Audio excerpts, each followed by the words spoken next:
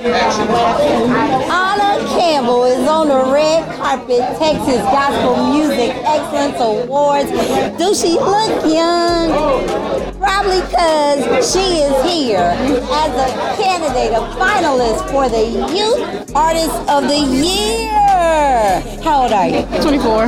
Ooh, you're still young adult. You know, that's that age, right? Talk to us about your single. Well, I have a single called Grace, which was written by Kathy Burrell a couple of years ago, and now it's on all digital media platforms. All right. So you're coming out of the Campbell Trio, right? Yes. Talk to me a little bit. Now, I mean, when you sing with a group, you know, you're a part of a group, and then you make that venture to be solo, you know, how is that going for you? How does that feel? It feels good. I miss my brother sometimes on the side of me, but overall, it's a good experience. That's good. And you know what? You're about to break out. I'm really excited. What do you have coming up? Still working on new music, studio sessions. Be on the lookout for me. Be on the lookout for Anna Campbell.